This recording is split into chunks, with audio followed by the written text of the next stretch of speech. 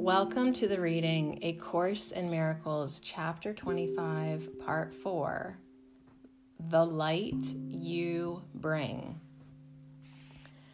Minds that are joined and recognize they are can feel no guilt, for they cannot attack, and they rejoice that this is so, seeing their safety in this happy fact. Their joy is in the innocence they see, and thus they seek for it, because it is their purpose to behold it and rejoice. Everyone seeks for what will bring him joy as he defines it. It is not the aim as such that varies, yet it is the way in which the aim is seen that makes the choice of means inevitable, and beyond the hope of change unless the aim is changed. And then the means are chosen once again, as what will bring rejoicing is defined another way and sought for differently. Perception's basic law could thus be said: you will rejoice at what you see because you see it to rejoice. And while you think that suffering and sin will bring you joy, so long will they be there for you to see. Nothing is harmful or beneficent apart from what you wish. It is your wish that makes it what it is in its effects on you.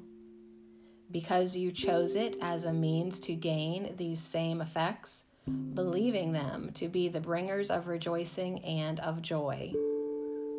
Even in heaven does this law obtain.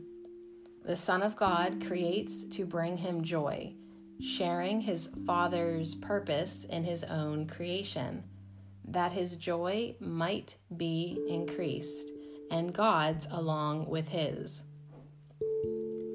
You, maker of a world that is not so, take rest and comfort in another world where peace abides. This world you bring with you to all the weary eyes and tired hearts that look on sin and beat its sad refrain. From you can come their rest. From you can rise a world they will rejoice to look upon, and where their hearts are glad. In you there is a vision that extends to all of them and covers them in gentleness and light. And in this widening world of light, the darkness that they thought was there is pushed away until it is but distant shadows, far away, not long to be remembered, as the sun shines them to nothingness. And all their evil thoughts and sinful hopes, their dreams of guilt and merciless revenge, and every wish to hurt and kill and die, will disappear before the sun you bring. Would you not do this for the love of God and for yourself? For think what it would do for you. Your evil thoughts that haunt you now will seem increasingly remote and far away from you, and they go farther and farther off, because the sun in you has risen, that they may be pushed away before the light. They linger for a while, a little while, in twisted forms too far away for recognition, and are gone forever. And in the sunlight you will stand in quiet, in innocence, and wholly unafraid. And from you will the rest you found extend, so that your peace can never fall away and leave you homeless. Those who offer peace to everyone have found a home in heaven the world cannot destroy.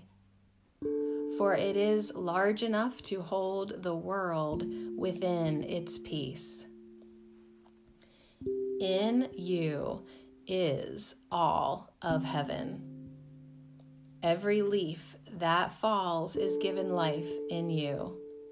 Every bird that ever sang will sing again in you. And every flower that ever bloomed has saved its perfume and its loveliness for you. What aim can supersede the will of God and of His Son, that heaven be restored to Him for whom it was created as His only home? Nothing before and nothing after it. No other place, no other state nor time. Nothing beyond nor nearer. Nothing else in any form. This can you bring to all the world and all the thoughts that entered it and were mistaken for a little while.